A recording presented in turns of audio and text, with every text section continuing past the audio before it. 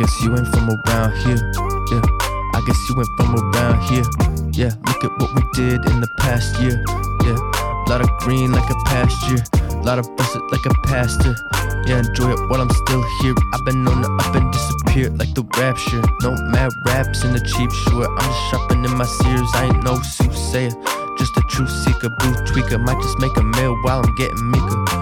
Might just make a meal while I'm getting meeker. Do I sound clear? Can you hear the soothing timbre in your ear? Look at what we did in the past year. Yeah, look at what we did in the Hello, everyone. Welcome back to EBS&FLOW, this esoteric Bible study for love of wisdom. I am Danunaki Dan, and I'm here today with the Nomad. What's up, Nomad? And also Joshua the Branch. What's up, Joshua? Shabbat Shalom. And Morgan should be around if she gets home in time, so she'll pop in a little bit later. But in the last episode, I think we did chapter 5. We got into Cain and his lineage, and then Seth and his lineage. And that kind of prompted up a lot of Enoch stuff. So we decided today to go into the book of Enoch. And I found a website called sacred-text.com. That has the full book of Enoch in it. And we're probably going to do 1 or 2, 3, I don't know how many episodes on this before we get into Genesis chapter 6. And so this is the book of Noah, a fragment. And it says, quaking of heaven, behemoth and leviathan, semicolon, the elements. So we're going to get into this and kind of read it over and then discuss it. You guys ready? Yeah. I'll just go ahead. I'll read down to chapter 10, and then somebody else can pick up, or line 10. In the year 500, in the 7th month, on the 14th day of the month, in the life of Enoch. In the parable, I saw how a mighty quaking made the heaven of heavens to quake, and the host of the Most High and the angels, 1,000 thousands and 10,000 times 10,000, were disquieted with a great disquiet. And the head of days sat on the throne of his glory, and the angels and the righteous stood around him. That's a lot right there. And a great trembling seized me, and fear took hold of me, and my loins gave way, and dissolved were my reins, and I fell upon my face. And Michael sent another angel from among the holy ones, and he raised me up. And when he raised me up, my spirit returned, for I had not been able to endure the look of this host, and the commotion and the quaking of the heaven. And Michael said unto me, why art thou disquieted with such a vision?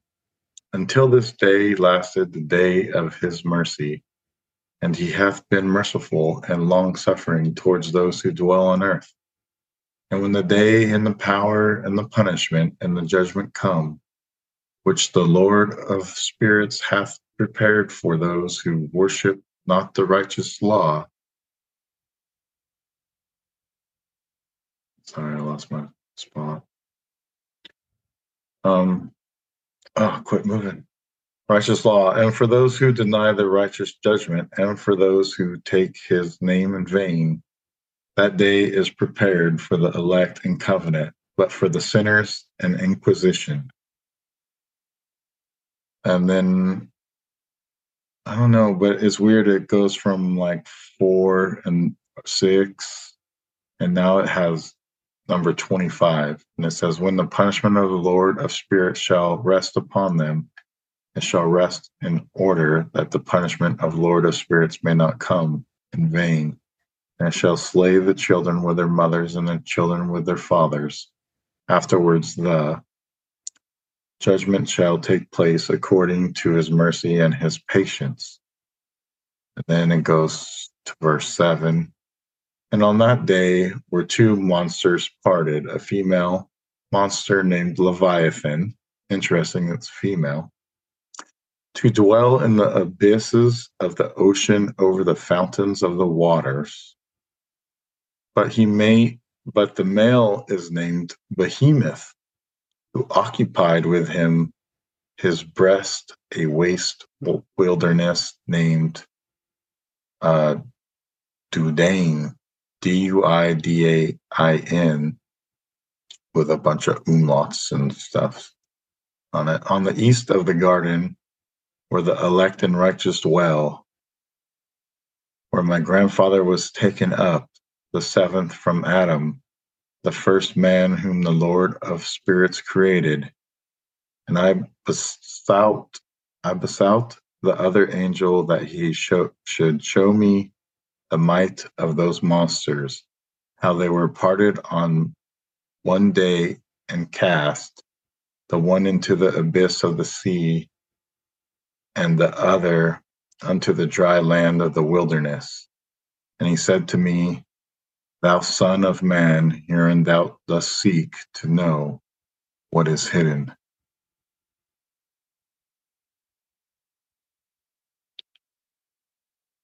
If either of you want to take over here, you can, or I can keep going. It's up to you guys. I can read for a bit. And the other angel who went with me and showed me what was hidden told me what is first and last in the heaven, in the heights, and beneath the earth, in the depth, and at the ends of the heaven, and on the foundation of the heaven, and the chambers of the winds, and how the winds are divided, and how they are weighed, and how the portals of the winds are reckoned, each according to the power of the wind, and the power of the lights of the moon, and according to the power that is fitting, and the divisions of the stars according to their names, and how all the divisions are divided, and the thunders according to the places where they fall, and all the divisions that are made among the lightnings, and that it may lighten, and their host that they may at once obey. For the thunder has places of rest which are assigned to it, while it is waiting for its peal, and the thunder and lightning are inseparable.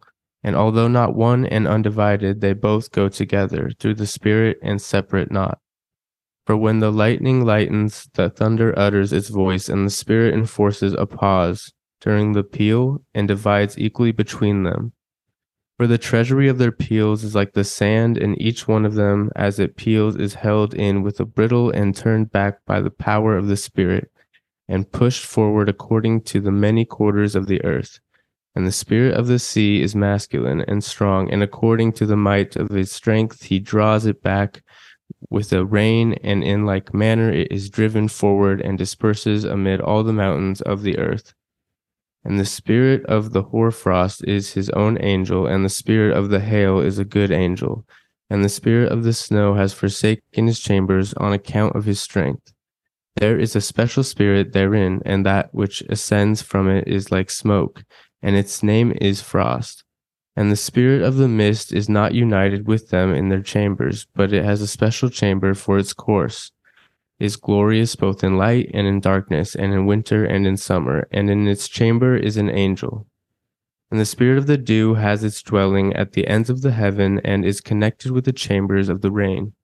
And its course is in winter and summer, and its clouds and the clouds of the mist are connected. And the one gives to the other, and when the spirit of the rain goes forth from its chamber, the angels come and open the chamber and lead it out. And when it is diffused over the whole earth, it unites with the water on the earth. And whensoever it unites with the water on the earth, for the waters are for those who dwell on the earth, and they are nourishment for the earth from the Most High who is in heaven. Therefore there is a measure for the rain, and the angels take it in charge. And these things I saw towards the garden of the righteous, and the angel of peace who was with me said to me, These two monsters prepared comfortably to the greatness of God shall feed.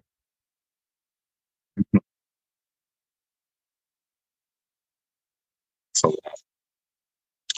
if we take it back to the beginning up here at the top, the first couple sentences were about earthquakes in heaven.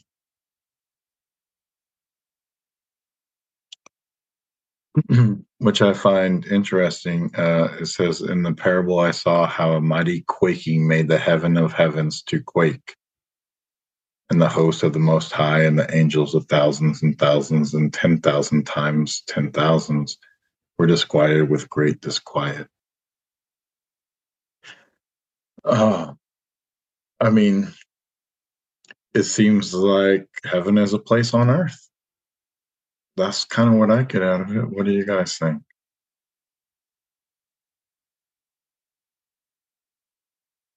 Not all at once.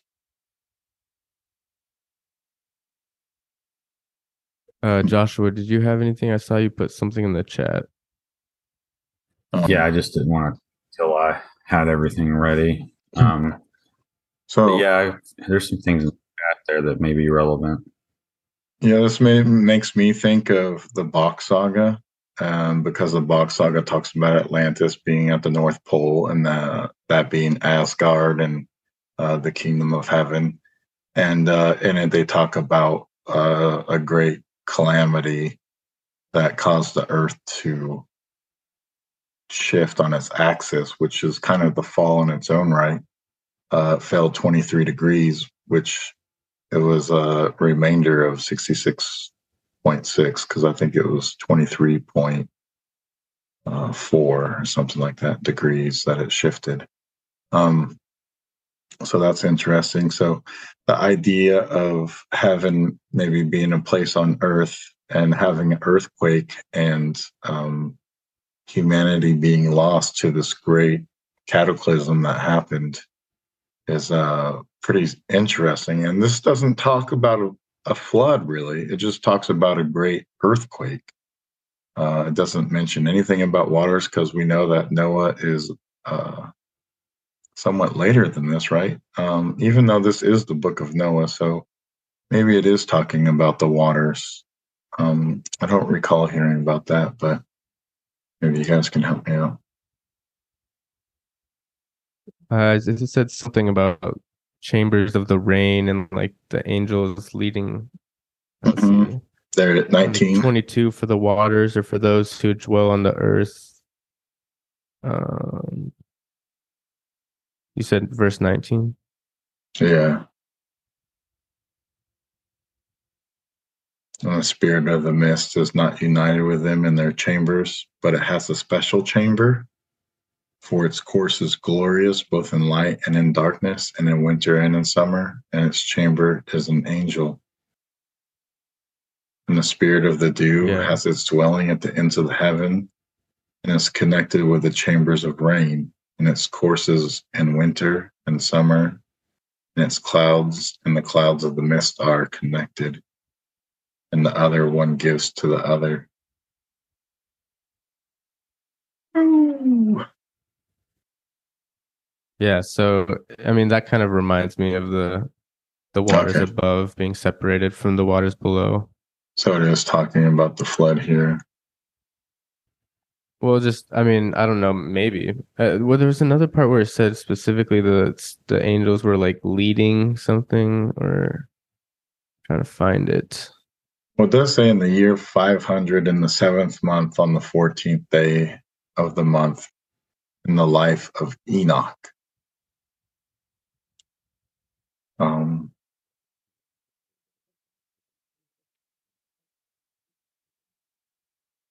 Yeah. Very interesting.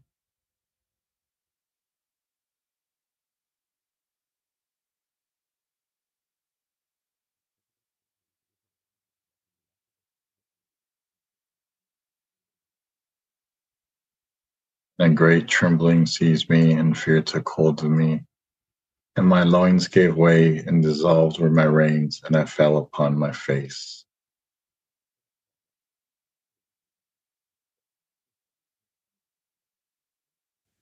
There's some stuff at the very beginning.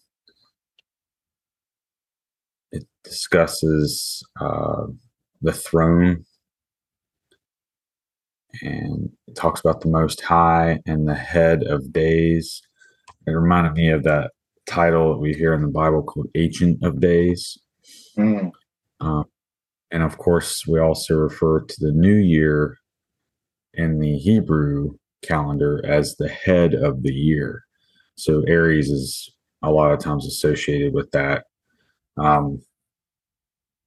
So on the Hebrew calendar, the new year begins now, actually.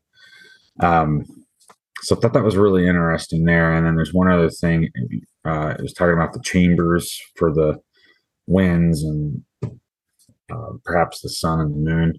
And it reminded me of that verse in the Bible, Matthew 24:27, for as lightning that comes from the east is visible even in the west. So it will be with the coming of Jesus. And then, here's the Ancient of Days quote from Daniel 7:9. I kept looking until thrones were set up, and the Ancient of Days took his seat. His vesture was like white snow, which it mentions here with the hoarfrost and hail, and his hair of his head was like pure wool. His throne was ablaze with flames. Its wheels were a burning fire. Also, there's a D letter name of a place. It's up near the top somewhere. Well, yeah, that's what it reminds me of. But Duodane, yeah, where the wilderness, where the behemoth lives. It reminded me of Duodel, which he had brought up there a moment ago. So maybe that's the same place, because Azazel was bound and thrown into Duodel, the fallen angel. That's what we're talking about here, are them. So I thought that was pretty weird and interesting. Could be the same place, maybe not, but it definitely has a parallel there. And then there was one more thing. Oh yeah, it was talking about the sun and then the moon and the wind and all this and the dew, and it reminded me of the Emerald Tablets. It talks about the sun as the father, the moon as the mother, and the wind hath carried it in its belly, and that the earth is the nurse. And then rephrases it again down here. It's like the father is of the sun, the mother, the moon, the wind bore it in the womb. Its nurse is the earth. So when you're reading all that, that's what really came to my mind was some of the stuff I've heard in the Emerald Tablet, which I think the Emerald Tablet has a lot of similarities to Scripture anyway. Yeah, believe it or not. If you study both, it's kind of obvious at times. Yeah, those were all of mine. I read some of the beginning of Enoch that we'll probably get into next time, and it talks about the sun and moon reference in the beginning of that too. So keep that in mind for next time. Joshua, do you know anything on? Didn't Aleister Crowley sort of do things with the name of the Emerald Tablets or with Thoth in general? And do you know like the distinction, just so people don't get confused, if that makes sense? Well, I don't really study Crowley except to know the enemy. But yeah, I know he channeled some stuff with his girlfriend or wife at the time, and while they were in Egypt. And although it wasn't Thoth necessarily, I think they called it Awas or something like that. But yeah, I think he maybe studied the Emerald Tablets. But the thing about Crowley is he's a thief. He stole from Revelations, the Bible, Judaism, Emerald Tablets. He just stole from everything and created his own, cobbled together his own religion. So you'll find a lot of, and that's what makes it so tricky and devious, is that he he robs from all these other credible texts and religions, and then, has his own thing in there. So I don't know. Yeah, just No shows offense that to anybody that's into him, but right. It's good to know that there were characters like that who were sort of rebranding a lot of this stuff and not necessarily to try and get the most accurate uh description and translation. Sometimes they had other means or other goals. So just, do but research and make sure what you're reading. I have a lot of friends that are Thelemites or whatever, so I have attended like their studies, and it's almost comical to me because a lot of times the stuff they're reading, it sounds like it's just ripped straight out of the book of Revelation or something, and I just would kind of laugh sometimes, like, why don't you guys just go to church? Like, y'all are obviously obsessed with the Bible. Why don't you just study it? So I think it's kind of funny but it helped me really understand the concept of an idol shepherd too, because he's kind of like leading people astray using the word of what the verses, the Vedas, whatever you want to call them. So yeah, whether he's stealing from this, that, or the other, it's all like an inversion of which, the stories are very powerful anyway. I mean, people are searching for truth and stuff. So yeah, that's my take on it though. So call me ignorant. I just want people to know from my experience. I'm not judging or whatever. It's whatever you think makes sense, but it can get confusing, right? When you have these characters, it's the same thing with like Tesla, right? We've gone over this. Now you search Tesla and you just get a bunch of stuff on the car company instead of on Nikola Tesla. And that goes with like anything, right? There's like these people who sort of the search engines and everything start to optimize, and then that's all of a sudden the source that people think that all this ancient knowledge has come from, but it's been filtered so many through so many different voices, and that's why we're here doing what we're doing, right? Is to try and line everything up and see where the truth is through all the game of telephone that we've been playing. Well, that said, what I have learned about the Emerald Tablets of Thoth are that they apparently are very, very old. Now, I've heard some people say that they're not credible and more contemporary and stuff like that, but when I've read them or listened to them, there's stuff in it that I think is pretty solid. And like I said, for instance, there's one thing it describes about Poimandres, this like dragon creature that created everything or whatever, and I think Thoth or Hermes Trismegistus, I think it is talking to him, and he's explaining to him about the creation of the world, and that there was this reason was like basically the logos. So I thought that was kind of interesting too, that it kind of had like its creation story in there, and kind of did mirror like what I would imagine a Christ, is that spirit of reason. So I found that parallel interesting as well. But yeah, I mean, it's not like 90% of it is biblical or anything. It's just that you can kind of see the thread in there at times.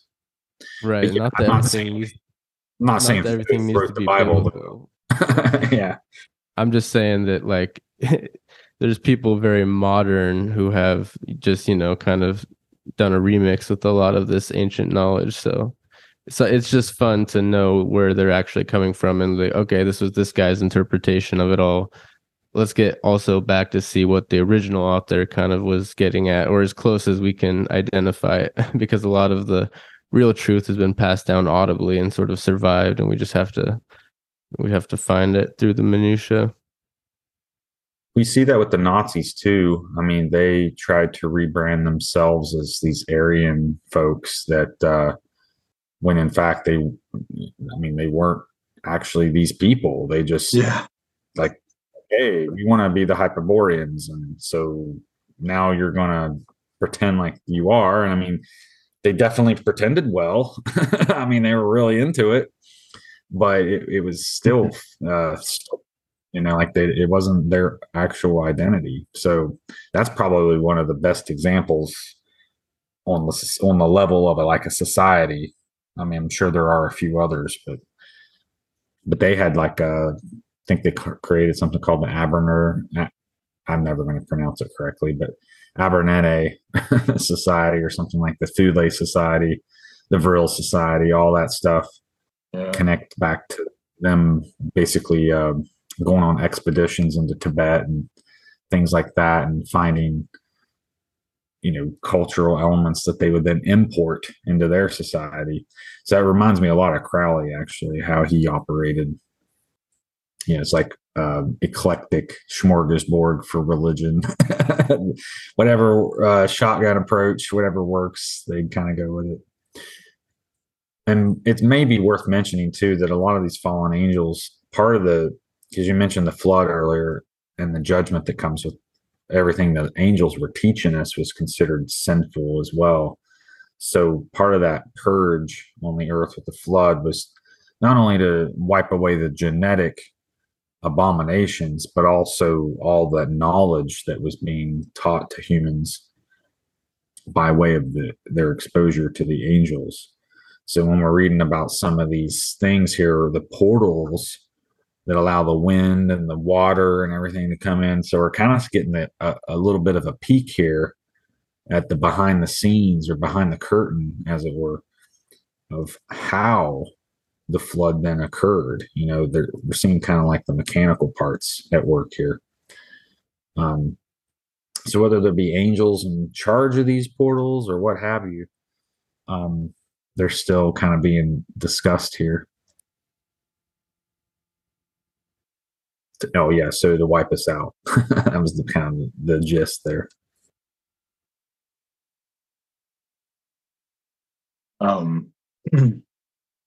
Yeah, I think you mentioned Hyperborea. I think Hyperborea was the British Isles. There used to be a place called Doggerland that they seemingly have found recently that's underwater. And I think maybe that island chain right there was Hyperborea. That's an interesting because Ireland was called Hiberia. And then that's what the Iberian Peninsula in Spain, and Morocco right there in Africa, that the pillars of Hercules or whatnot, that's called Iberia, the Iberian Peninsula. So the high, and then, there's like High Brazil. And so I think that was exactly. Hiberia or Hyboria, which would have been Hyperborea. But that's just my own kind of thought, just from the words used. You know what Hyperborea means, right? Beyond Borea. Yeah, which we're talking about the winds here. So Boreas would be the northern wind. So I don't know if it specifically mentioned the north wind in here. It kind of just said the quarters and stuff like that. It was maybe perhaps more general. But anyway, at any rate, Boreas, I think, is the northern, cold northern wind, which you mentioned hoarfrost and hail here as well. So I think that's all worth note. One other thing is, where did the Nazis go? They went to South America, where we find Brazil. So it's kind of funny that you're just talking about high Brazil. Mm-hmm. So maybe there's a connection there. Yeah, interesting.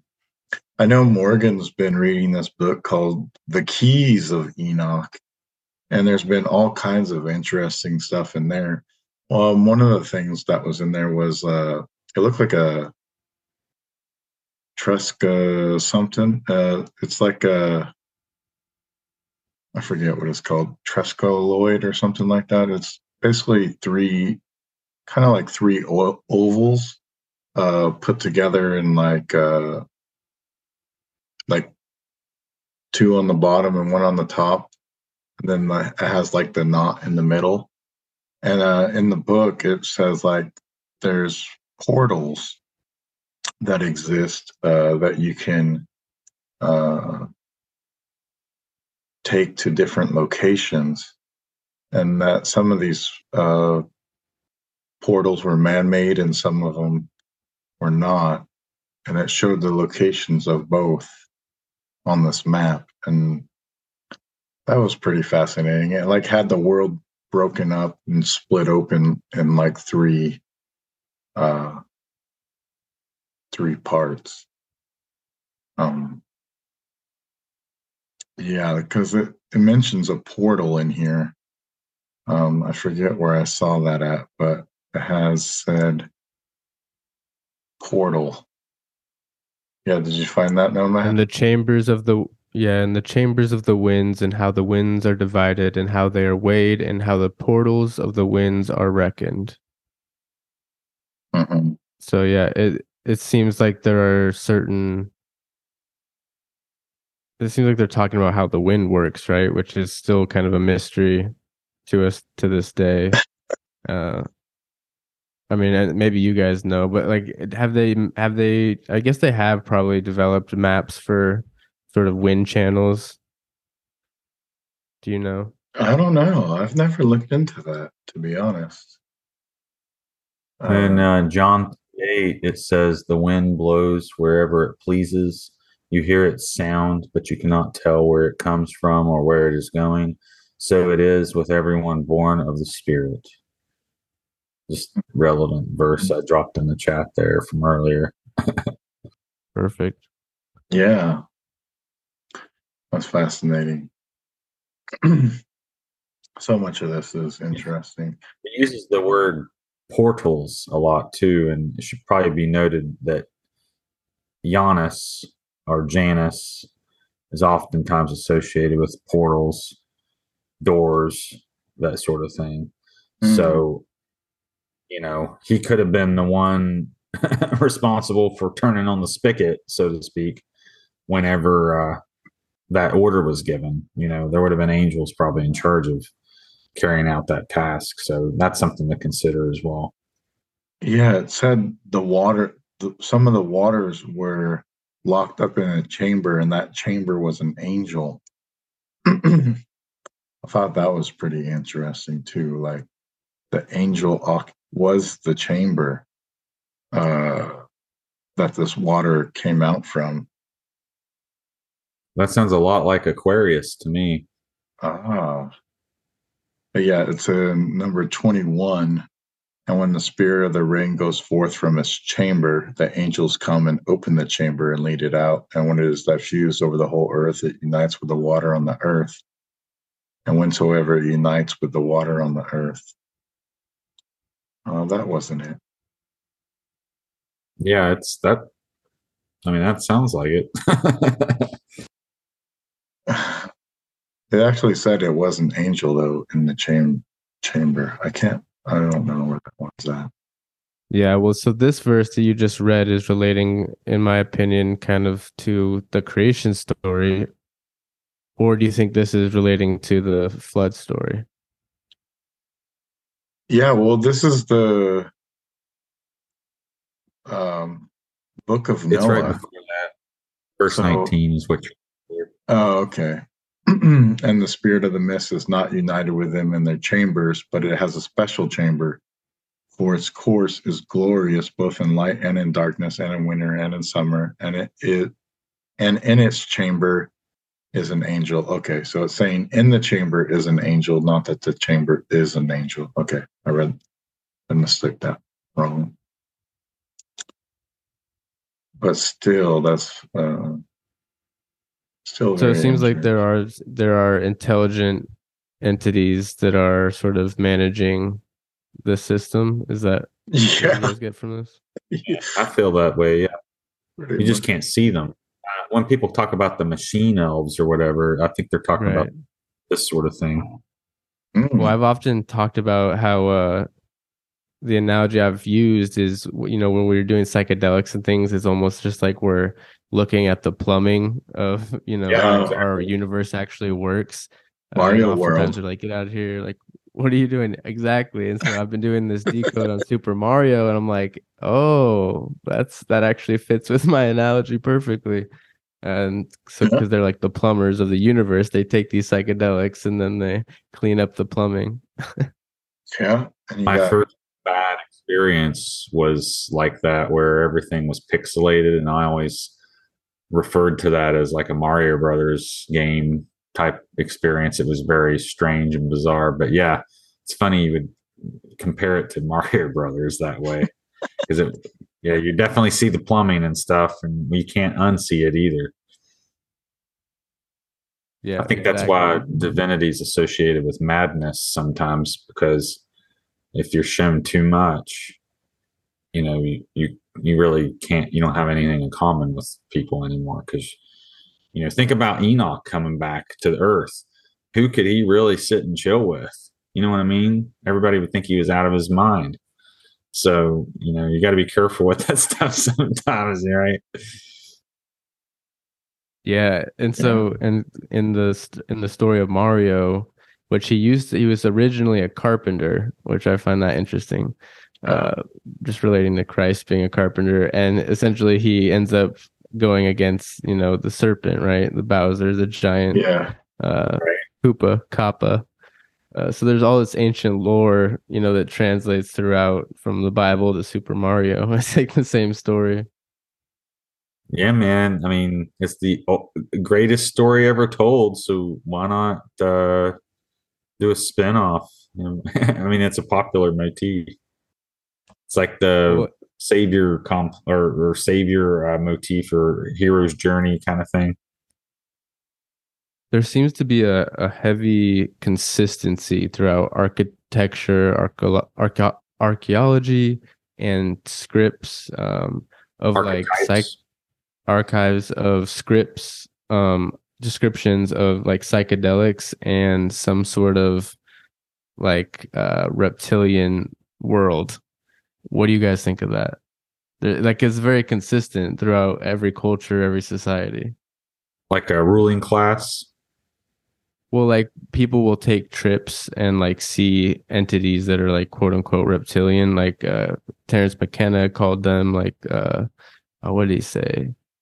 I can't remember the term that he used, but essentially he had a similar story where he talked with all these intelligent entities and they were like lizard or something like that.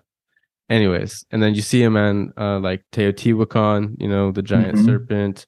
On the Temple of Hathor, there's a bunch of psychedelics. On the outside, you go in and there's a giant serpent. Uh, so it's just very like every architecture seems to point to that.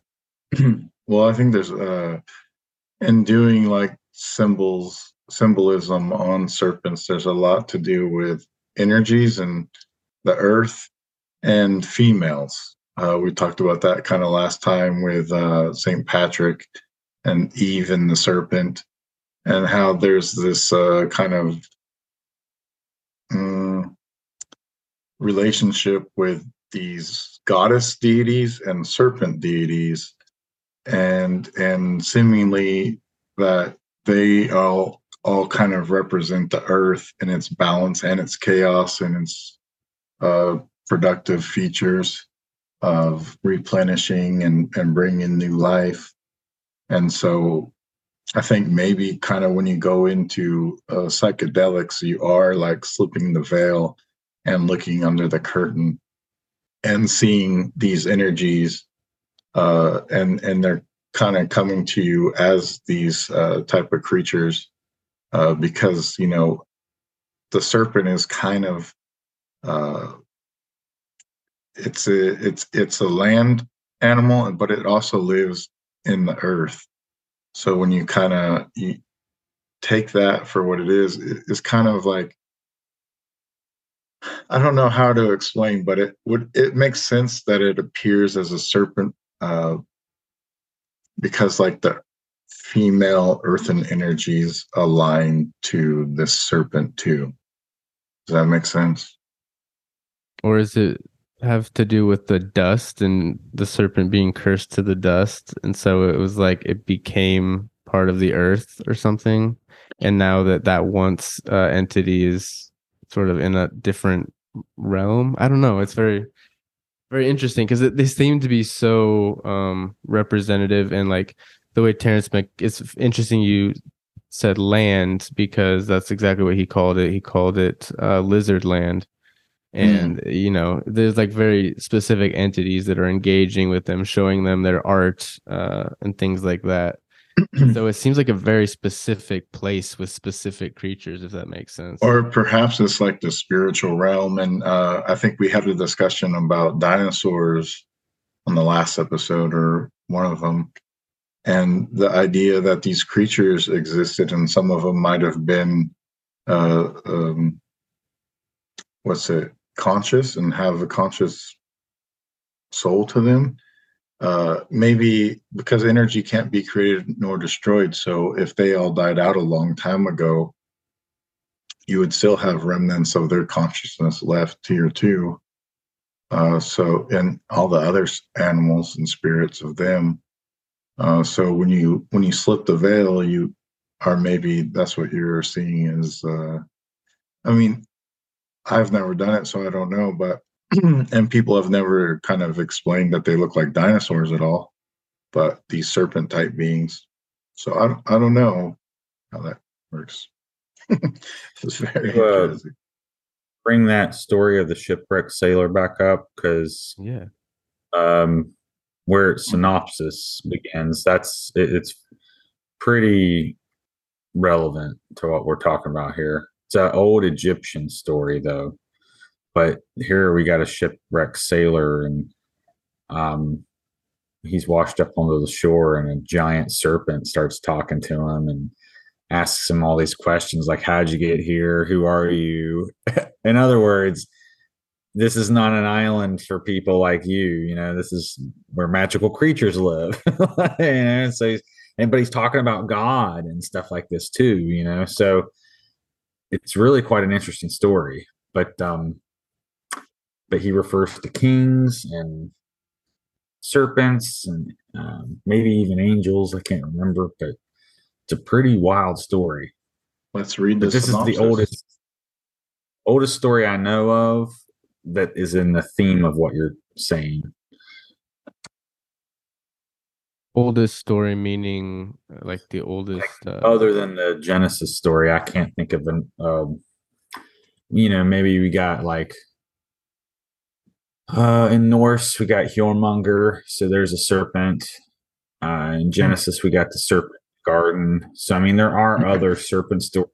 In the Bhagavad Gita, I think we got Vitra, the serpent, great serpent. So there are a few, I guess, but this must be like one of the Egyptian stories with intelligent serpents. Got it. Okay. Cool. Let's go up and read that part before this. Yeah, I can read it. That's fine. The historical information is, at least one source states that the papyrus having the story written upon it is located within the Imperial Museum in St. Petersburg, but that there is no information about where it was originally discovered. Alternatively, it is stated that, in fact, Vladimir Goenchev discovered the papyrus in 1881, also stated as finding originating from the Middle Kingdom. The scribe who copied it and who claimed it to be excellent of fingers, cunning of fingers, despite having made a few slips in the copying, is known as Amina or Amina. The signature of Amina was mentioned in the 1987 edition of the Guinness Book of World Records as the oldest surviving signature on a papyrus. And so the synopsis the synopsis of the story is: the tale begins with a follower, a sailor, announcing or stating his return from a voyage at sea. He is returning from an apparently failed expedition and is anxious about how the king will receive him. An attendant reassures him, advising him on how to behave before the king, and repeating the proverb, "The mouth of a man saves him." To encourage his master, he tells a tale of a previous voyage on which he overcame disaster, including meeting with a god and a king. The sailor of a ship manned by 150 sailors fell overboard when a sudden wind caused the waves to be 8 cubits high and was washed up on an island. So they're using cubits as a measurement, which is interesting, right? Because that seemingly kind of makes it older, because cubits kind of went out of style. Yeah. There he finds shelter and food. He says that there was nothing that was not there. While making a burnt offering to the gods, he hears thunder and feels the earth shake and sees a giant serpent approach him. The serpent asks him 3 times who had brought him to the island. When the sailor cannot answer, the serpent takes him to where it lives and asks the question 3 times more. The sailor repeats his story, now saying that he was on a mission for the king. The serpent tells him not to fear and that God has let him live and brought him to the island, and that after 4 months on the island, he will be rescued by sailors he knows and will return home. The serpent then relates a tragedy that had happened to him, saying that he had been on the island with 74 of his kin plus daughter, and that a star fell and they went up into flames through it. In some traditions or translations, the daughter survives. In others, she perishes with the rest. The serpent advises the sailor to be brave and to control his heart. And if he does so, he will return to his family. So this is kind of interesting about the serpent right here. It seems more seemingly that it's human than serpent-like, but it says the serpent then relates a tragedy. So he's telling him the story that had happened to him, saying that he had been on the island with 74 of his kin plus his daughter, and that a star fell. Oops, can't read it in. A star fell and they went up in flames through it. So seemingly that means like this person is one of those serpent people or serpentine or serpent-like or... Oh, snap. Did the 8 cubit wave, was that caused by a meteorite? Like a falling star? Yeah. It hit the ocean and caused a tsunami? That's pretty much what it says, right? That's how I interpret it. Yeah, that's wild. And then it goes on to say, the sailor now promises the serpent that he will tell the king of the serpent's power and will send the serpent many valuable gifts, including myrrh and other incense. Laughing at him, the serpent says that the sailor is not rich, but that he, the serpent, is lord of Punt, and that the island is rich in incense, and that when the sailor leaves, he will not see the island again, as it will become water. This is kind of like High Brazil, yeah? His ship arrives to rescue him, and the serpent asks him to make me a good name in your town. He gives him many precious gifts, including spices, incense, elephant tusks, greyhounds, and baboons. The sailor returns home and gives the king the gifts he took from the island, and the king makes him an attendant and gives him serfs. The tale ends with the master telling the narrator, do not make the excellent, that is, do not act arrogant, my friend. Why give water to a goose, literally bird, at dawn before it's slaughtering in the morning? So that's interesting there at the end. He's saying like, yeah, why did he give you all that knowing that you're probably going to die on your way back? Or he's saying that to him, like, why you bring me all this that you have nothing for me? Just a fancy story. I don't know. Interesting.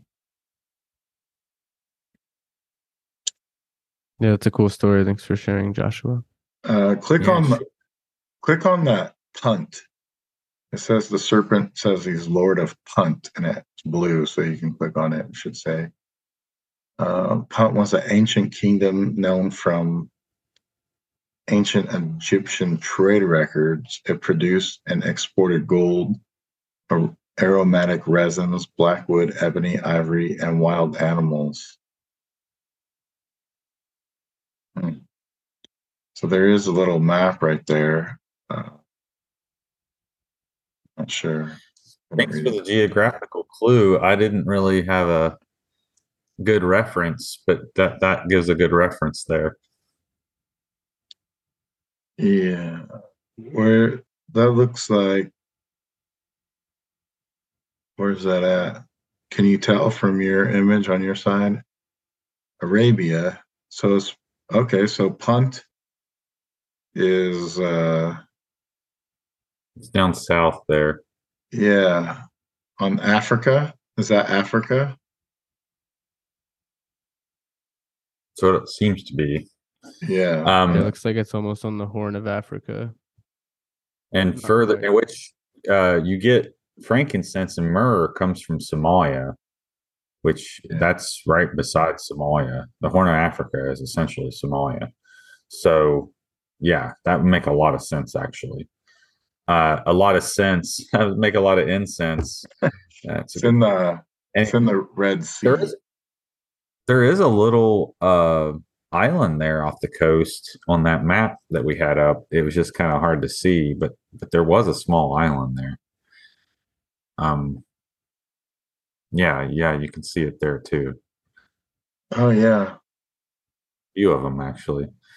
So yeah, it's hard to tell which one is on, but yeah, it's a really wild story, and I just remember it always stuck with me. I don't know why I remembered it, but I don't know what I was studying at the time to even find it.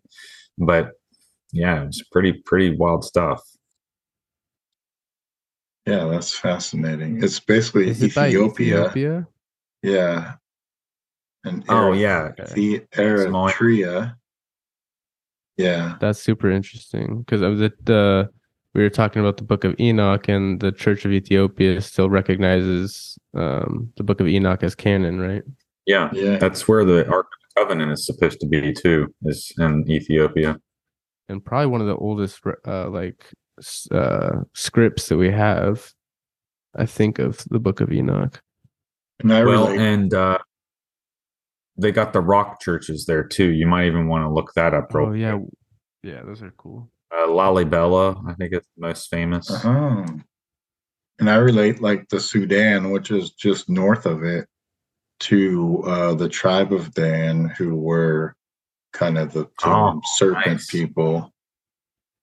So that could be the serpentine kind of aspect that I was kind of going towards, because it seemed human, like he was talking about his daughters and giving him things. So it seems more human-like than serpent-like. It didn't seem like it was like a weird visionary type thing, because he brought back material objects. So usually you can't do that if you're in an ethereal plane. Yeah. And didn't he pick him up in his mouth at one point too? And like I didn't read that. The man. it's just kind of funny because I don't know. Just the story kind of shocks me. But the first thing he did was make a sacrifice to the gods, and then he comes with the quaking and thundering, no less. But then when the serpent gets there, he tells him, God has let you live. He didn't talk about any other gods. He said God. So I thought that was kind of interesting too, that here the sailor is like a polytheist, but the serpent wasn't. He was a monotheist. So it's just kind of interesting. Like the serpent had closer proximity to God, so he knew the truth, whereas the sailor maybe was far from knowing the truth, and so it would maybe make the mistake of worshiping angels or something, whereas the snake himself, being an angel, perhaps like a seraphim or something, knew, well, there's only one God, silly. It's just so that kind of is something that jumped out to me in the story too. That the serpent was actually more pious than the man. But also, in saying that about the tribe of Dan too, this would obviously take place before there was a tribe of Dan biblically. So, oh yeah, take that for what it's worth. Also, and sailors, which this story is all about. Ship. Well, I guess this would not take. This was a story in Egypt, so maybe not. So maybe the tribe of Dan did already exist at this time. Oh, there was like two groups during the Exodus, I think. Like there was a like an Exodus that was an attempt or something before it actually happened, but it failed, I think. So it could have very well been like a Dan type uprising where they were trying to do it with their own strength first, but then God did it. So that's an interesting thing to point out too. Yeah, my bad. I thought we were still talking Book of Enoch when we were reading the synopsis, and I didn't switch over, so that's why I got confused. But yeah, the tribe of Dan would have been around at that time in Egypt. So, like when you said that, obviously they knew that there was one God, and the other sailor didn't. He was a polytheist. Yeah. Well, Dan is part of the Hebrews, so he would have believed in one God, right? Well, he would have at least known. Yeah. But their sin, I think, involved them serving other deities other than Yahweh. That was kind of part of the issue that they had. Yeah. Pretty fascinating. All right. Gives him greyhounds and baboons. I mean, what a parting gift. Here's some dogs and monkeys.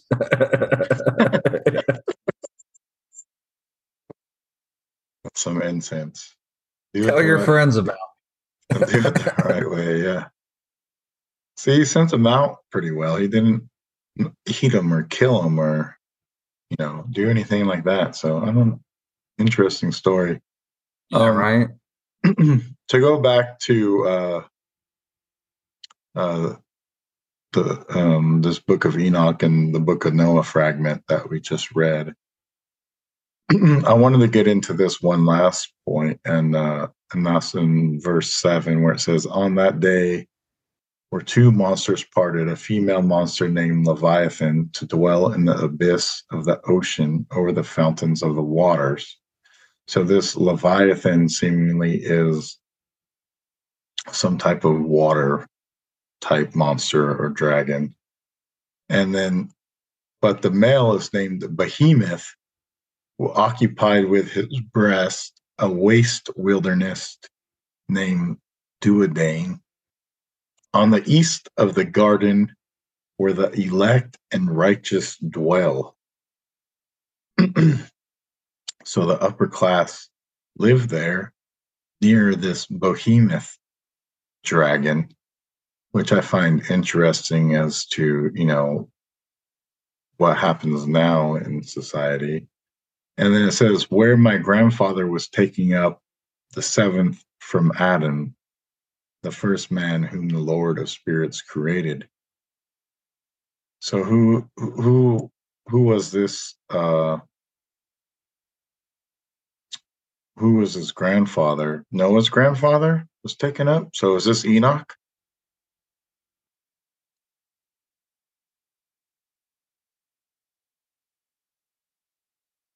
Was Noah's grandfather Enoch?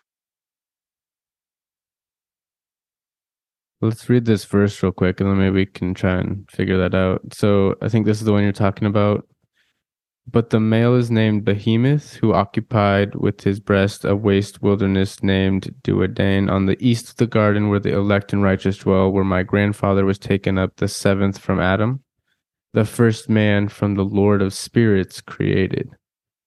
And I besought the other angel that he should show me the might of those monsters, how they were parted on one day and cast, the one into the abyss of the sea, and the other onto the dry land of the wilderness. And he said to me, Thou son of man, herein thou dost seek to know what is hidden.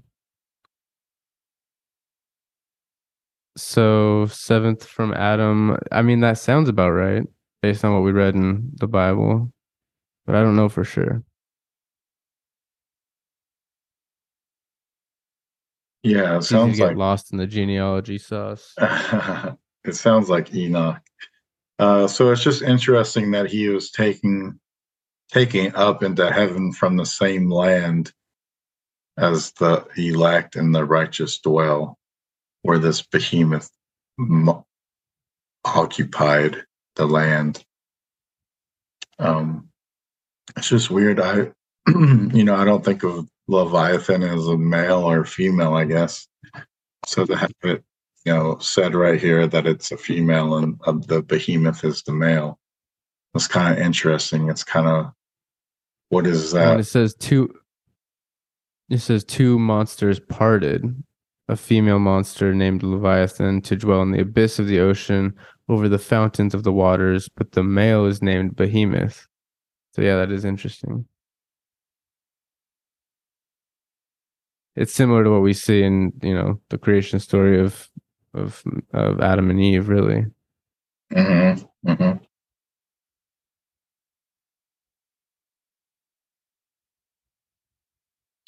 Yeah. Joshua, I see you dropping some knowledge in the chat. Did you want to bring up something? Well, yeah, there's something here about Leviathan. I'll share in the Talmud Baba Bathra 75.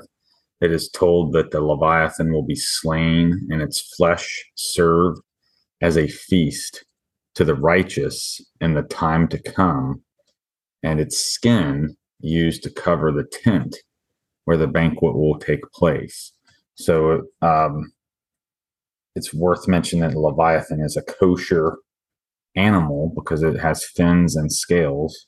So when it's being slain here and served to the righteous, that I would assume the time to come here, that's marked by the wedding feast of the Lamb, and then followed by the millennial kingdom. So basically, at this wedding feast, they're all going to be in a tabernacle, which is the tent it's describing here. And so the covering of that tabernacle will be the Leviathan's skin, and they will be eating its flesh as a part of this wedding feast. So I know it sounds a little macabre, but it's insightful at the same time. But we have to bear in mind the Leviathan is kosher. Behemoth's probably kosher also, for that matter, which would mean that Behemoth would have cloven hooves and Shua could. What? Ooh, interesting. Yeah, what do you think the Behemoth is? Is that like a mammoth? I think of him as like an ox, probably, or we could even think of him as Donkey Kong, for that matter. If you want to, Godzilla, and Donkey Kong, that's kind of the Behemoth and Leviathan motif, in my opinion. But I mean, realistically, though, I kind of see him as maybe a very large bull, kind of like Babe the Blue Ox, something like that. Of course, that's just my opinion. But with Leviathan being a sea creature and being so well suited for the sea, I'd imagine that Behemoth would have to be well suited for the land. Right. And what better land creature, of course? I mean, a bull has full command of its territory in a lot of ways. So imagine a bull the size of Leviathan and what could stand in its way. And you were reading that from the Talmud. Would you mind giving us a little background into what that is? Oh, well, that's just the little part I grabbed there happened to be from that. But I don't like the Talmud personally because it's generally where you find a lot of the issues people have with Judaism seem to come from the Talmud. Right, and it's fairly newer, right? Pardon? It's fairly new, right? Like it was a sort of an addition. It's more or less commentary on the scriptures is what it is. So human men have added their own words to the scripture, and that's the problem.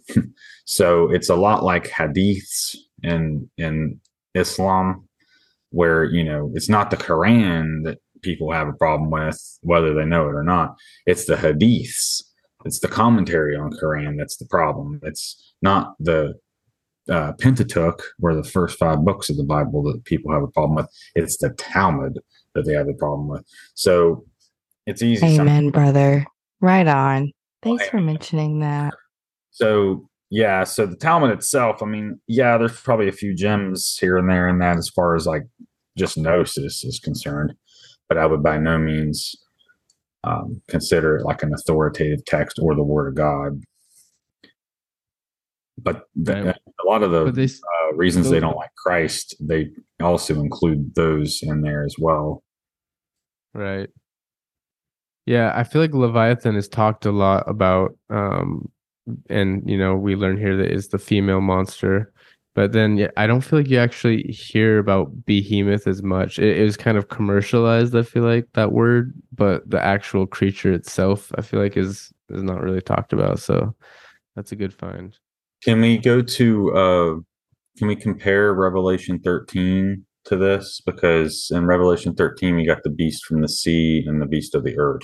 We're probably referencing them in this case. And the mark of the beast is created by one and pushed by the other. So I think that's very relevant right here. It was Revelations what? Chapter 13. Pergamum. So you might have heard her voice, but Morgan has joined us. How you doing, Morgan? Hey guys. Sorry I'm late. It's all good. It's okay, man. Glad you're here. I'm first. So yeah, we're talking about this Leviathan and how it's a female and the behemoth is a male. I kind of considered the behemoth as, what if it was, because it just says it's a monster, just like the female one. So what if it is a dragon or a serpent, just like the Leviathan? And it's interesting because on the Caduceus, you have the 2 serpents intertangled with each other. So it's kind of the idea of taming the land and the sea type of aspect, or the energies therein. They made a deal. So I just thought I'd throw that out too. Because I've never heard too much of what either of them could be. It talks about them as monsters, so I guess it's kind of left up to imagination. What do you want it to be, somewhat? Well, like, it's kind of, and are we interrupting you, Josh? Did you want to say something because were we talking about something? Well, I was just going to say that, there are descriptions of Leviathan in Job, I think. Yeah. Leviticus? As a fire-breathing dragon. But, so it's interesting when we look at Revelation 13, because it's described as a lamb, but also speaking as a dragon. And so it's like a blend of some sort as well. But Morgan made the comment, they made a deal. well, that's there is a talk about covenant being made as well with Leviathan, and that's in Job, I think, also. It's echoed throughout the entire text, no matter like what you read. It's cool that we all have like little nuggets that we could put together from different types of text and different points of views, but that's how word magic also happens. So in like, what part of the Bible are we talking about right now? We're not. Are we in Enoch? This is talking about Super Mario Brothers. Okay, so the deal in Enoch was those 3 fallen angels were supposed to do something. And hold on, I had the notes on my phone. I'm always the one like, hold on, let me get my notes. But really, it's important. So like the only real like book of Enoch that they have, first of all, is, did you guys cover that, like the Ethiopian one, and that it was written like 1st century to 9th century CE. So it was like their original text. You know what I mean? Whether it was Aramaic or Greek or like Hebrew, it was a mixture of all three. So it's like the closest to sourced. So that's important. But it was like a deal between like three fallen angels that knew that what they were supposed to do, and they went and did it. And it was the opposite. It was like the first rebellion. I'm telling you, Christians are like the rebels of all rebel, or like any type of religious faith like that will literally echo throughout, because they made a covenant. And I wish, hold on. Uriel, Michael, and what's the third one? There was a third one. The Raphael to form it. Was Azazel? Azazel. I can't remember the third one. It was Uriel, Michael, obviously, because then St. Michael's brought up a whole lot. But I can't remember the third Gabriel? one. But yeah, oh my God, I think it is Gabriel. Or maybe Gabriel's the one like watching. Shemyaza. I would really like to know, but unfortunately, I was just like listening to it, being read, and I don't have the actual book of Enoch. One Enoch, because there's 5 books. But and sorry, I'm like a horrible public speaker, by the way. Thanks for dealing with me, guys. So they went and told Enoch instead. They were supposed to go tell God what they saw, and they went and told Enoch instead. And so that's where like things changed, and that's where it kind of rippled throughout. So there were 200 angelic names written in that book during the Second Temple, which could also mean 200 demonic names, because that's when kind of like they started using pseudo Jewish magic back then to so it was like half Jewish magic, half made up, half-ass magic, along with like pagan hierarchies of gods to do magic that would actually kind of work. So it kind of their pact kind of they messed up. They should have put that in there. They should have put this in there, but I understand why they didn't. Like the smallest thing will, like a Leviathan might happen on a different realm somewhere because you told a lie right now. You know what I'm saying? Like things happen or things disappear because of some other reason. Does that make sense? I think that's kind of established in the book of Enoch. Yeah, and then also like. So Joshua posted Shemyaza, and I clicked on the link for Shemyaza, and it says that he was one of the is a fallen angel or apocryphal Abrahamic traditions and mechanism who ranked in the heavenly hierarchy as the leader of the Watchers.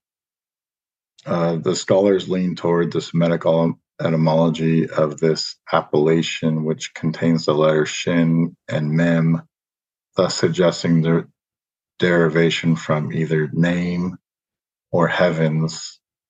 And then it says the Book of Enoch. In the Book of Enoch, one of the apocryphal writings, Shemyaza is portrayed as the leader of a band of angels called Sons of God or Watchers. These Watchers became consumed with lust for mortal women and entered into machinations against heaven in order to consummate their desires. Does that sound like the missing angel you're referring to? Well, No, what happened was when during the second temple, all of it. So if you're like a son of like this holy bloodline, like you're considered a god back then. And they were not supposed to mate. Oh, they weren't. I feel like they weren't really just supposed to mate with anybody. So personally, my opinion, I'm not going to put that in there because it doesn't matter. But like from what I've read in the text is they did it anyway. And whether that be by like DNA manipulation or they simply were literal giants and entered into the daughters of mortal men, I don't know. But something happened that was unnatural. It was unnatural law, so it gave us dualism. Pretty much is how I feel about it. Doesn't matter how I feel about it, but you know what I'm trying to say. It gave you kind of like a script before the fall, like how it happened, why the flood happened, why that fall happened, and like what continuously keeps going wrong, and how there really kind of is nothing new under the sun. You know? Sorry about that rant, but no, you're good. It's kind of like extra script. We were going to get into that because that is in the book of Enoch in chapter 6. We were going to do that for next episode, but because it came up right now, I'll read it. In chapter 6, it says, verse 1, and it came to pass when the children of men had multiplied that in those days were born unto the beautiful and comely daughters, and the angels, the children of heaven, saw and lusted after them, and said to one another, come, let us choose us wives from among the children of men, and beget us children. And Semyaza, who was their leader, said unto them, I fear ye will not indeed agree to this deed, and I alone shall have to pay the penalty of a great sin. And they all answered him and said, let us all swear an oath, and all bind ourselves by mutual imprecations, not to abandon this plan, but to do the thing. Then swear they all together and bound themselves by mutual imprecations upon it. And they were in all 200 who descended in the days of Jared on the summit of Mount Hermon, and they called it Mount Hermon because they had sworn and bound themselves by mutual imprecations upon it. And these are their names of the leaders. Yep. Semyaza, their leader, Arakaba, Ramiel, Tokabil, Tamiel, Ramiel, Daniel. They all mean Ezekiel, something too. Baraquijal, Asael, Armeros, Batarel, Ananel, Zaquiel, Samsapil, Satariel, Turel, Jombajel, Sariel. These are their chiefs of tens. They're chieftains. So that kind of, you know, the number 10 keeps coming up. Yeah, that kind of related to what you were talking about there. And then that's going to kind of go into Genesis chapter 6 as well. But yeah, so what you're saying is those angels made a deal with who? Each other. Oh, okay, yeah. So they took an oath. And because of that, it rippled throughout generations. That's how, it became 200. Yeah. Well, there's in time, 200 angels. Yeah, but then like the math like adds up after that. And I'm not really sure how, but also every angel means literally something else. Yeah, like the whole name. But where do we leave off so I know like where to stew at? Sorry for being late, guys. It's fun, man. I thought that we were canceled, so I went to my friend Blair's house, and I was like, "Oh shit, Blair, I gotta go. I have a Bible study," and she was like, "You what?" I was like, "Yeah." Fly or don't drive fast. Your guardian angel. What do you guys? What? Are you guys seeing chapter 6 on the screen? Yes. Okay. All right. This gets in the way. So we were in a different book. We were in the book of Noah. Two that are more recent than the other. But think about this, like Enoch is Noah's great-grandfather. Yes. So what if, like, they were like, okay, so Enoch, we took him, God took him, he vanished, he walked with God. So was that like, what if this is just a hypothetical, like, what if they were trying to like somehow channel Enoch through his messages, and that's why it's so sacred, because there's a lot of different meanings for different things in this text to make it seem as if it were something that it's not. Does that make sense, or was that just a huge riddle? It's kind of a riddle.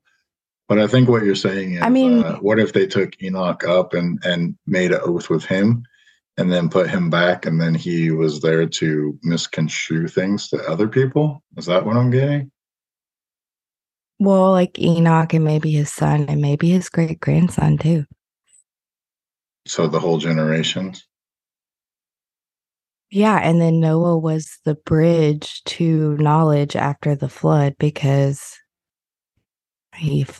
God flooded everyone else out. And God also made a deal. That's why, and correct me if I'm wrong, Josh, but that's why God made a deal with Adam, Abraham, David, maybe all of them. Hell, I don't know. Because he made a deal with one, he made a deal with all. I don't know. Either way, like, because you followed my commandments, you're going to be blessed and your people will, be my people or what have you. Even though they do horrible things, he has to keep his covenant with them because he promised them that. Does that make sense? Yeah, but that doesn't mean they're going to be free of punishment. That just means he has to fulfill his end of the deal. So, we still see in prophecy about Jacob's trouble, for instance, which is what we're going to be seeing with Israel very soon, actually. They're being very prosperous and doing really well. Well, that's about to come to an end abruptly because of their sins. So, yeah, I mean, there is this promise to but then, think of it like a father and a child. A father's duty might be to take care of that child and give him blessings and such.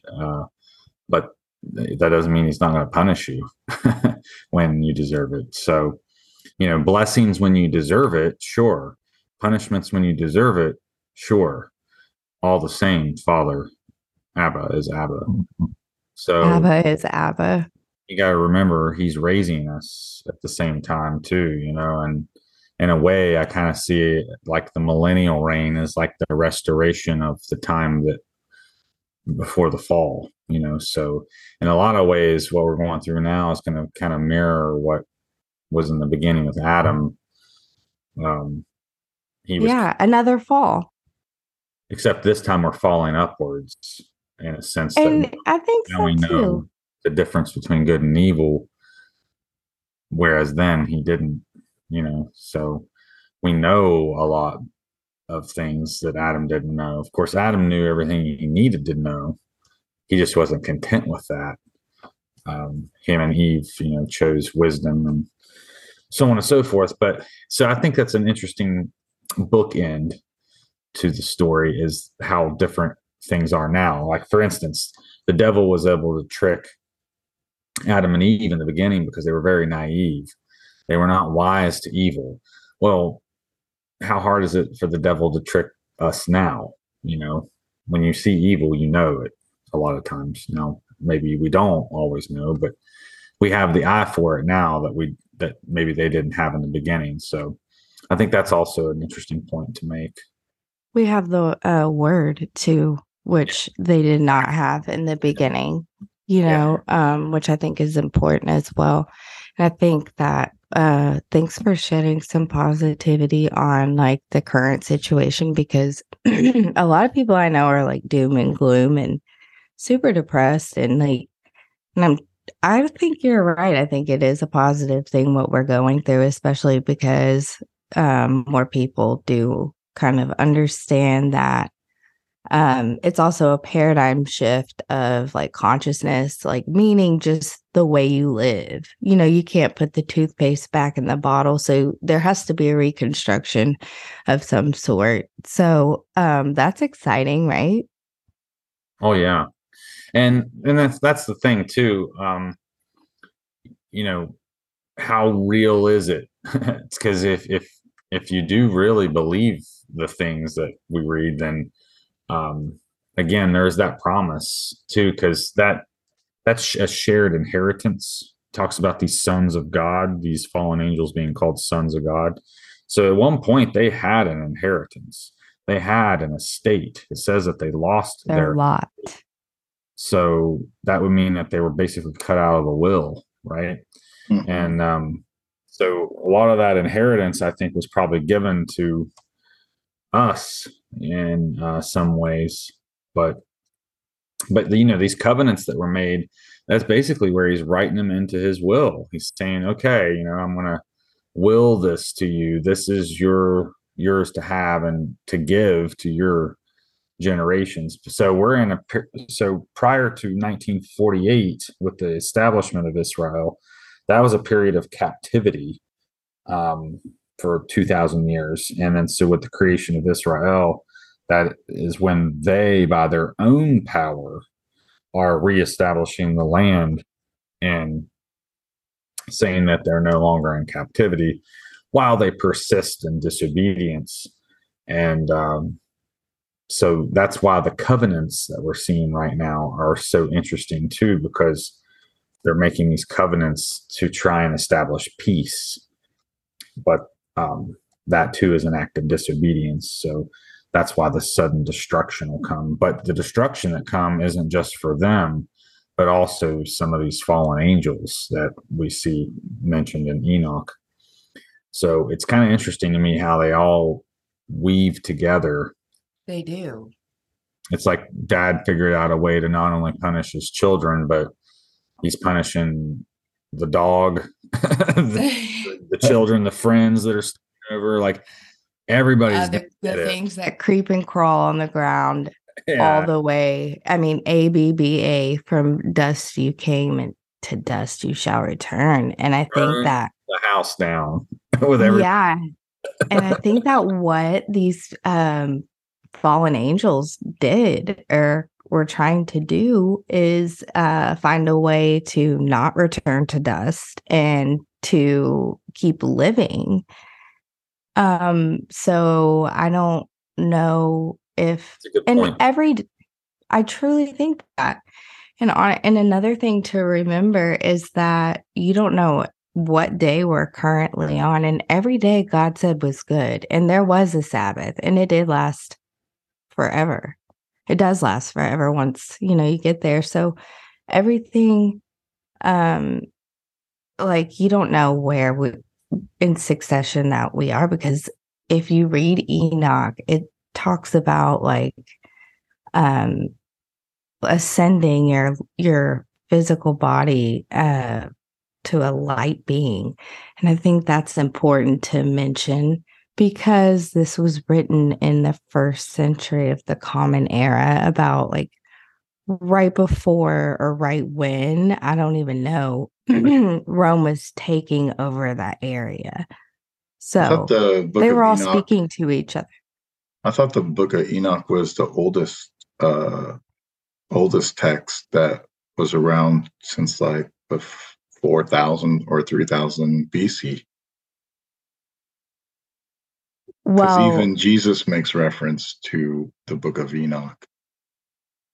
Well, because Jesus is in the New Testament and Enoch comes, I'm assuming, comes after Genesis to help it, or maybe like it should have been the chapter before the flood. I don't know. Or maybe it should have been layered in there as well. Or maybe they took it all out because of the actual knowledge that's in there that could be used for good or bad. But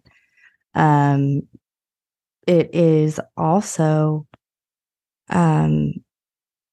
a whole different, like, I think that it is currently what is trying to happen today. People are trying to outlive their mortality. So, well,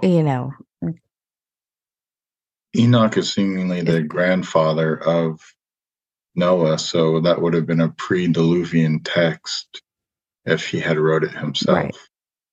So that would have been pre-flood. And they said he was called up because he was a scribe, so he was scribing for a higher source. He wasn't just like making this up. Normally, and this is a known thing, when people are writing religious text, even if it's not canonized, but especially if it is, they're being holocausted most of the time. So these what do you mean by that? Like something is happening to their culture and their people.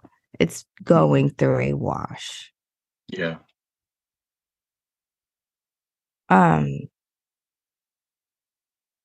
You guys just stop me if I like go on a tangent or like, I'm sorry. I just this is such an interesting text to me. And either way that you take it, it helps you understand that there's a purpose for everything. Or it kind of helped me with that in the slightest. But basically, so the Holy Spirit is the woman, the divine feminine. So that kind of like makes me question why we don't like speak of it now. Does that make sense?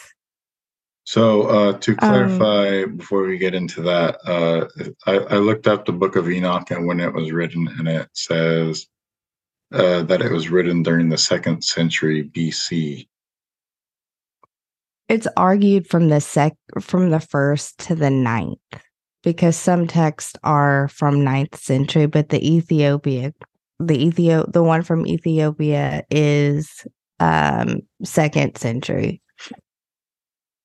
Well, it's just a later adaptation of it then, yeah. Well, see, here's the tricky part, and that's funny that you bring this up, because the language and linguistics are Aramaic, Hebrew, and Greek. So you have to remember 1177 BC, they had globalization. Everyone was talking to each other, trading with each other. This was they were a civilization. They were not like just skipping rocks and trying to figure out how to rawhide. They were actually like living like we do now. So it's unclear who actually wrote the text, whether it was Hebrew, Aramaic, or Greek in its original form. But it's interesting that it has all three in there.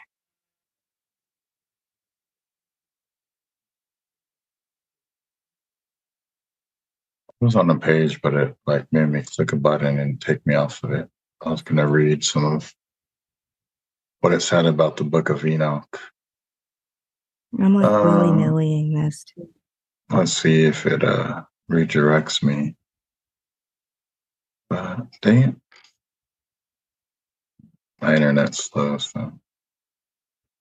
Josh, add anything if you feel like you need to, or wake up.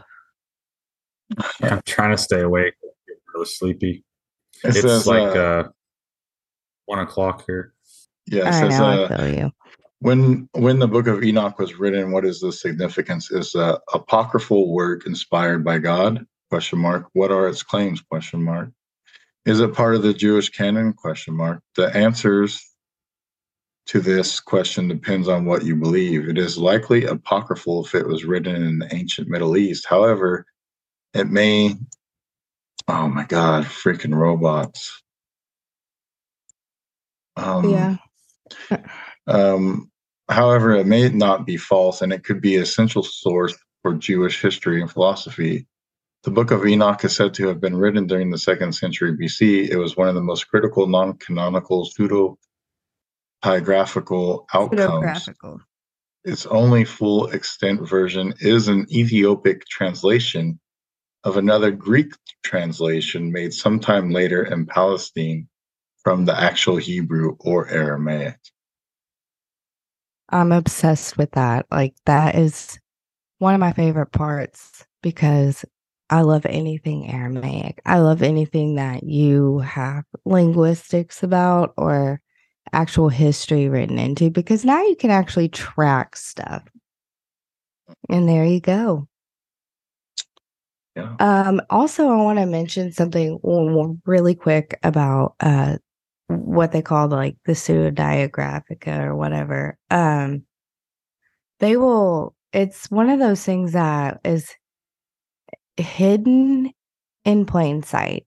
So it's fossil, like I was talking about on the phone earlier, I guess. Like, if you want to make something mean nothing, you just fossilize it. So you talk around it and you make it mean nothing. And then the actual thing means nothing, which then once you start talking about it, it becomes something. And that's kind of like how that book works. I feel like when things are going through what we're going through currently, like a huge shift and a huge change. And I think that's what they call the Hagionomical books. So I could be wrong about that, and I hate that I could be wrong about that. I'm winging this, but they have a whole like list of books that they have under those categories that get brought out and then go back into hiding. To me, that's how all egregores work, is you manifest them into being. So I think that people take this seriously, and they manifest it into being by doing those things to make the prophecies come true. You kind of see it throughout, even when Jesus rides backwards on the donkey through the gate. Upside down, talking out of his pants. He's aware of the prophecy and what it is, and so they all are aware that they know they need to do that to fulfill the prophecy. So I think in a way, even now, people are still trying to fulfill the prophecy of Revelation, and that's seemingly what we're seeing in today's world, is that there are people out there wanting to make it come true because they want Jesus to come back so that they can be saved and go to the kingdom of heaven. And I think that's why they're manifesting it.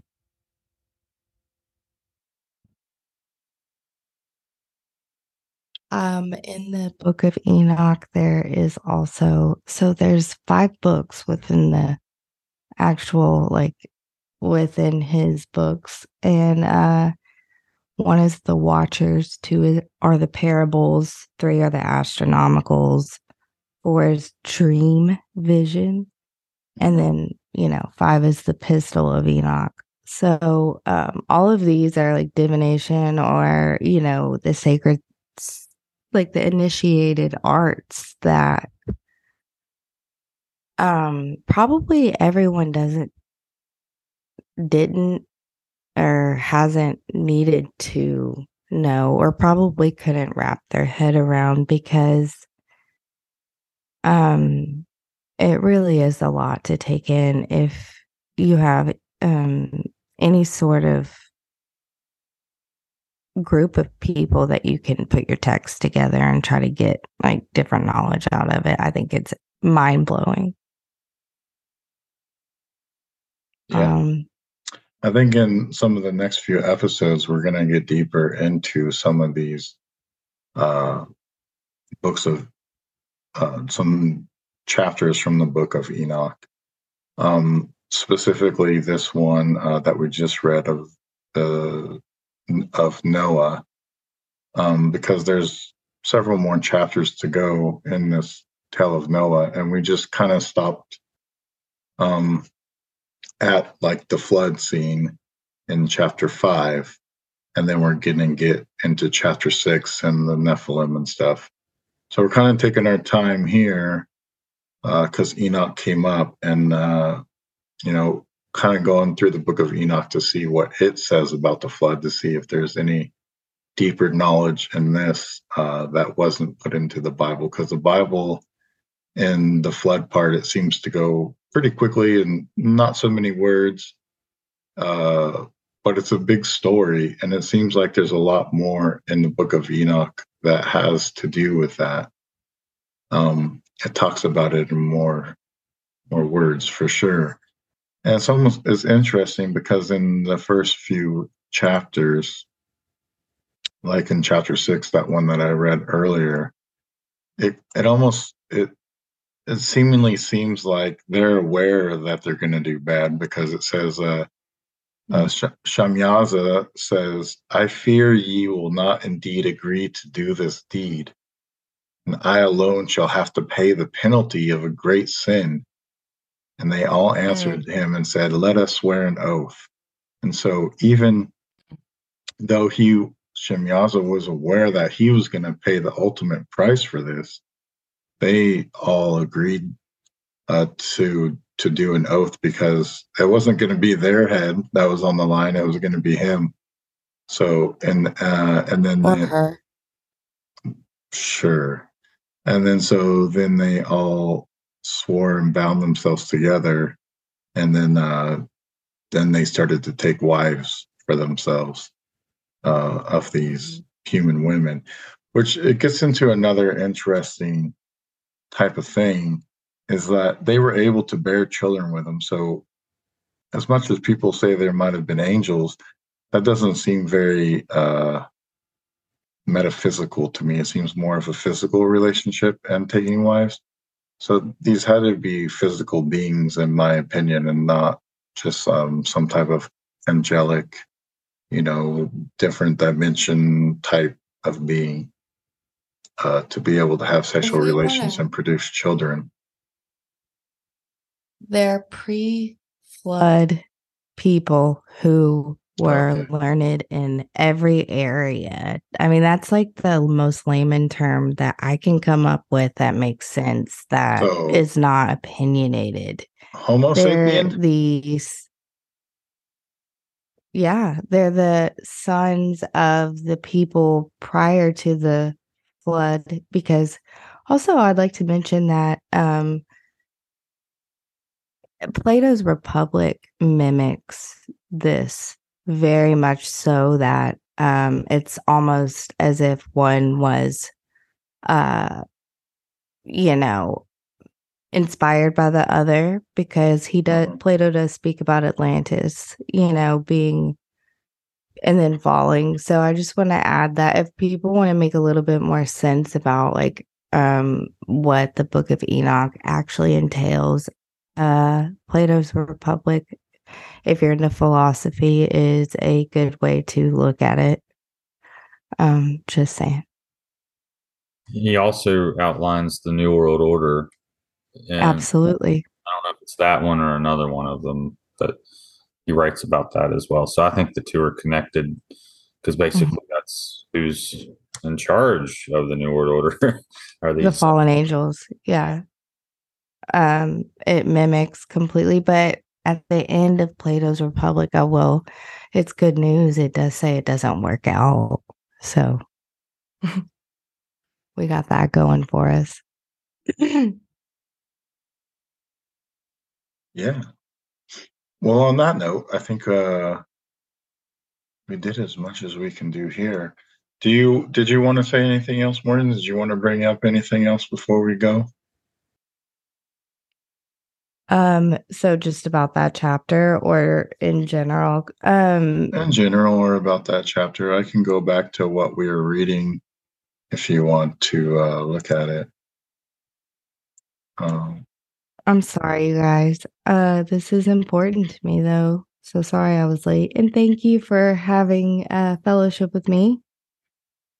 Yeah, for sure. Of course. But yeah, I think next week we're going to do part 2 of this and go to chapter LXI. So if you want to read, it's funny that it's like chaptered with the L's. I mean, only because Lucian. Well, I mean, just L being connected with like Lucian and then like the fallen. I don't know. It just all connects. Well, everything is everything. L is 50 and it doesn't matter. It still goes. Okay. Okay. Whatever you say. And there's a reason why Enoch's name is fashioned in that way. Also, with the cross in front and the cross behind it. Does anyone know? I don't know what you're that referring is to. Sigil magic. What are you referring to? In the first verse where it says in the month of the life of Enoch, and then it has a cross in front of Enoch's name and a cross behind it, and that's sigil magic. So I was just wondering if you guys knew what that could possibly mean. I think it means he's angelic. Because by no means is there any mistake in any of this. So I was just wondering. Well, Enoch's years was 365, so the two crosses could be some type of reference to the days of the year or something of that nature. It also, for the name Duodane, the wilderness name Duodane, it has those same crosses before and after it in the verses. Like, so like the Druze, like the druid that the druids, is living forever in a Chiron. The Druidane, yeah. Duodane. Yeah, it could be connected to druids. Lives forever. Mm-hmm. Sorry, I was just trying to find like maybe somewhere. I'll have an answer next time we talk about that. Maybe it's because it's still living. Oh, who knows? It's still being written. I don't know. Yeah, that's interesting. Yeah, I'm not sure what that means. I wonder if there's like a table contents or there is something somewhere. In here There's that explains like what the different things mean. There's an appendix here, but it doesn't say. Well, anyways, thank you all for joining me. Nomad has already left the building. He had to jump out early. So thank you, Morgan, for popping on, and thank you, Joshua, as well. If you guys have any links that you guys want people to go check out, do so now. You can find me on Telegram and Joshua the Branch. You can sometimes find me with the Weaving Spiders on Wednesdays or possibly even Saturday. Yeah, so if you have any questions pertaining to what you've heard, you can find me on there and chat me up or leave a comment under this video or podcast. Yeah. Morgan, got anything? I'm Morgan. You can find me on Instagram. I'm at the Morgan B, MORRIGANB, and I am on Telegram. I am all over all the chats. And it's fun. So yeah. This is gonna get really interesting. So please stay tuned. It's gonna be like a sci-fi movie. Aren't you guys also recording a constellation thing right now? Yes, we are. Yes. And you're doing Gemini, right?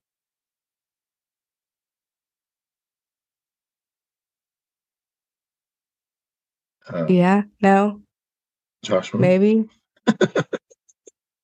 Oh, I thought she was asking you that. No, I was asking you. And even though that is Dan's sun sign. I'm a little delayed. I'm tired. Yeah, I mean, I don't mind helping with it. Yeah. I just thought you were talking. Yeah.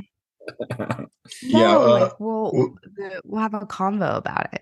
We had Gabe on and to do boots with us, and we each did a constellation with him, and it took about 3 hours. So when we do have a guest on, we're just going to bring them on for that, and we're going to do our own research also into the same constellation, and we'll just converge on the same topic instead of doing several of them, because we want the person that comes on, the guest, to have the mic, basically, and then we can just add a comment to that.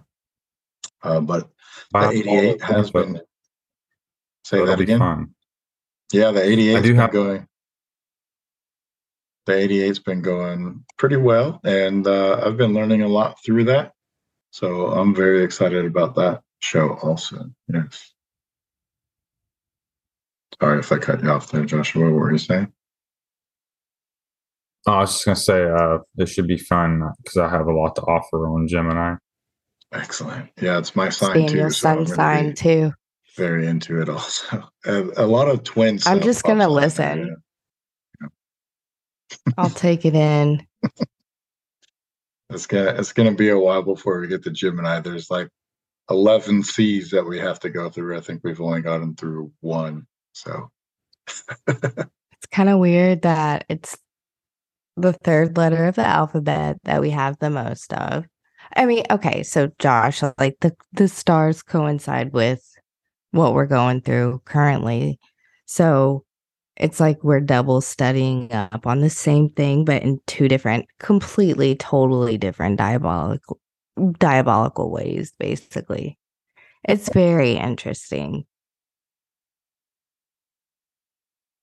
Yes. You mean like how they complement one another?